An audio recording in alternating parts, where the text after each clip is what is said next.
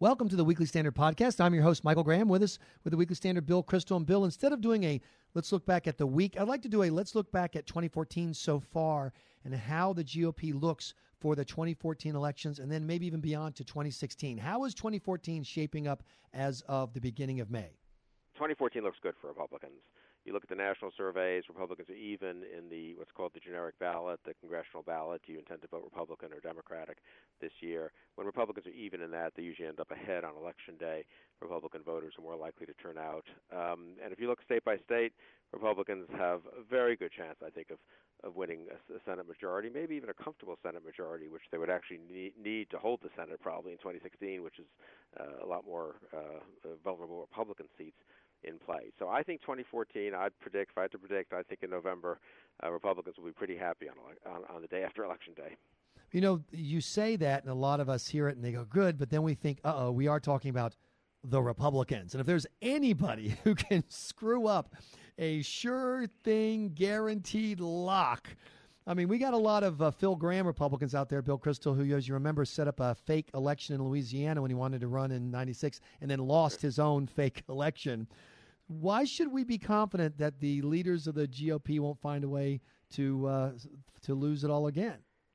Well, we shouldn't be too confident. I'd say a couple of things look better this year than they have in the last couple of cycles, especially in the Senate races. The quality of candidates is high, including in a couple of primaries are problematic, might produce sort of weak general election candidates.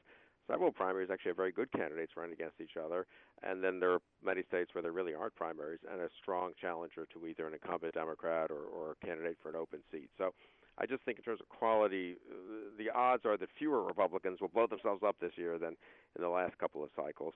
In terms of what's going to happen on the Hill, I think that's the other major determinant of how Republicans will be viewed in November, right? It'll either be how the candidates are actually doing in their own states or districts, or the general image of the Republican Party. Right.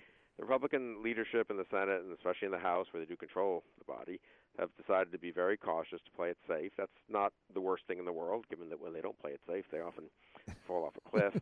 I do think they might be playing it too safe, and one thing I worry the most about is Obamacare will be central. The Democratic counterattack on Obamacare is really twofold. What's your alternative? And anyway, you're just a shill for the insurance companies, and they're even worse than the government.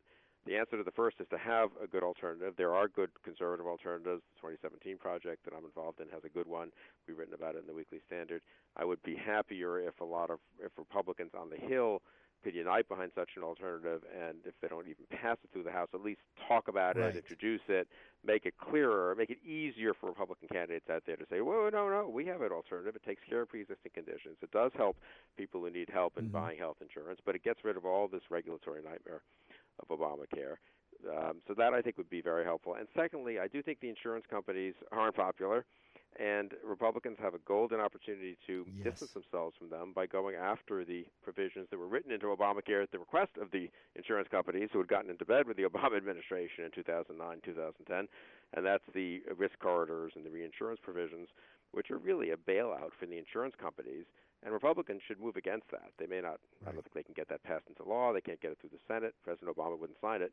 But it sure would be good to have Republicans fighting insurance companies instead of being accused of being apologists for them. And not only that, but the tide of money that came from insurance companies to push Obamacare makes it very easy. I mean, I think anytime Democrats say Obamacare, it's essentially flypaper for them, that no matter what piece of it they grab, something is going to stick to them too because it's such a mess. Yeah, I very much agree with that. I mean, you want to be debating Obamacare. Yes. One way to ensure that, or at least to help it, is for Republicans in the House, the one body they control, to move repeal provisions or delay provisions, an overall alternative, the attempt to not have a bailout for the insurance companies. All these kinds of things would be good to have in the headlines over the next few months. Well, I just read in the Weekly Standard, which of course I'm a regular reader, that President Obama is the fundraising and chief extraordinaire, just cranking out money for for Democrats. How do Republicans deal with the fact that the best fundraiser in the country is usually the guy in the White House, and this guy in the White House is setting all new records? I think Democrats will hold their own on the money front. I think it's a mistake for Republicans to assume that's going to lead them to victory. It hasn't in the past. They need to, have adequately funded races, and I think they will, thanks to some of the outside groups and thanks to some pretty good fundraising efforts by a bunch of Senate and House candidates. So I think the money probably washes out. And, Obamacare is a reality. The Obama administration is a reality. You can advertise all you want, but it's pretty hard to wish away those realities. The other reality is a poll out this week that shows that a majority of Americans, and even a guy like me who's pretty cynical about stuff and, knows that it gets tough out there, a majority of Americans think the president either lies to them most of the time or some of the time on important issues. And I think that last part is key. It's one thing to say, whatever, I supported this bill versus that bill, but they get a sense, a majority of Americans believe the president is fundamentally dishonest.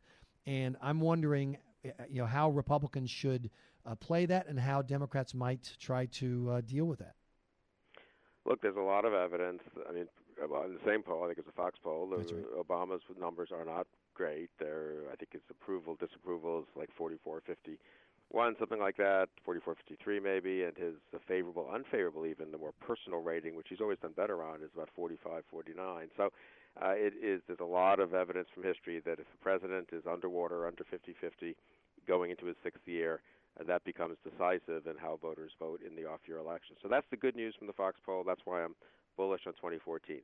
The bad news in the Fox poll is Hillary Clinton beats all the Republicans they tested. They tested Christie, Paul, and Cruz. Christie, Paul, and Jeb Bush. And Cruz, they also tested him within the Republican primary, and I think his numbers would be the same. Hillary beats them all by 8 or 9 points, pretty consistent, 51-42, that sort of thing, which is worrisome for 2016. I mean, the same voters in the same survey, we're not comparing apples to oranges in here, are saying they like the Republican Party as much as the Democratic Party. They don't like President Obama. They think he misleads them. But you know what? They're still inclined to vote for Hillary over a Republican presidential candidate in 2016. And so I'm reasonably confident about 2014, but worried about 2016. Okay. And I think it really should remind Republicans and conservatives they need to have a bold governing agenda to go up against Hillary Clinton with in 2016. Simply, you can run against Obama and Obamacare in 2014. She's enough of her own person, enough of a different person, and has some real assets politically, I think, as well as some liabilities.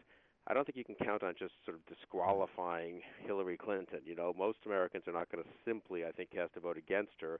They're going to need to cast a vote for a Republican presidential candidate, and that means a real, interesting, bold, new governing agenda for the Republican Party and a candidate who can really explain that agenda. Is there an issue, because as you pointed out, Obamacare has an Obama shelf life, essentially, even though it's going to have to mess with it. The political part is attached to a guy who's not going to be here. What is another issue that if you could get Republicans to talk about it, you could help rebrand the party? Because I believe that's the fundamental problem, the view of the party itself. People can't even hear the ideas. They can't even hear the policies. All they see is that's that icky Republican hate brand. Another way of saying that, Michael, is think about this. Have Republicans won a presidential election in an awful long time? They've occasionally defeated a Democrat who was sort of disqualified, you might say. I mean, Gore had real weaknesses in 2000. Bush still almost lost. We lost a popular vote. Yeah, Dukakis was really disqualified in 88, and Bush had the advantage of a Reagan third term. I mean, 68 even, Humphrey, Johnson's vice president with a disastrous war going on, et cetera. It's been a long time, with the exception of 1980, even then there was an unpopular incumbent, Carter. With the exception of 80 when Reagan ran, Republicans have been a long time since a Republican presidential candidate actually won an election. Exactly. He actually convinced a majority of voters that, this guy has a good agenda for the country. Let's put him in charge, not let's avoid putting the other guy in charge. That is the most important thing, I think, and that requires a presidential candidate who is bold and persuasive and spends a lot of time thinking about and working on a serious governing agenda. And that requires a big reform agenda across the board. And it can't just be, Obamacare is bad and the economy could be growing faster and we don't like this regulatory program or that. I think it needs to be a Reagan-level reform agenda, a Reagan-level vision for the country that a candidate will have to articulate in 2016. So the one lesson of my little editorial, and it's kind of obvious, I think, but is 2014 is very different from 2016. You can win in 2014 basically running against Obamacare and saying we'll stop this guy from doing more damage in his last 2 years. You can't win in 2016 saying that. Bill Kristol, thanks so much for your time. This is the Weekly Standard Podcast. Please be sure to check weeklystandard.com regularly for podcast updates. I'm your host, Michael Graham.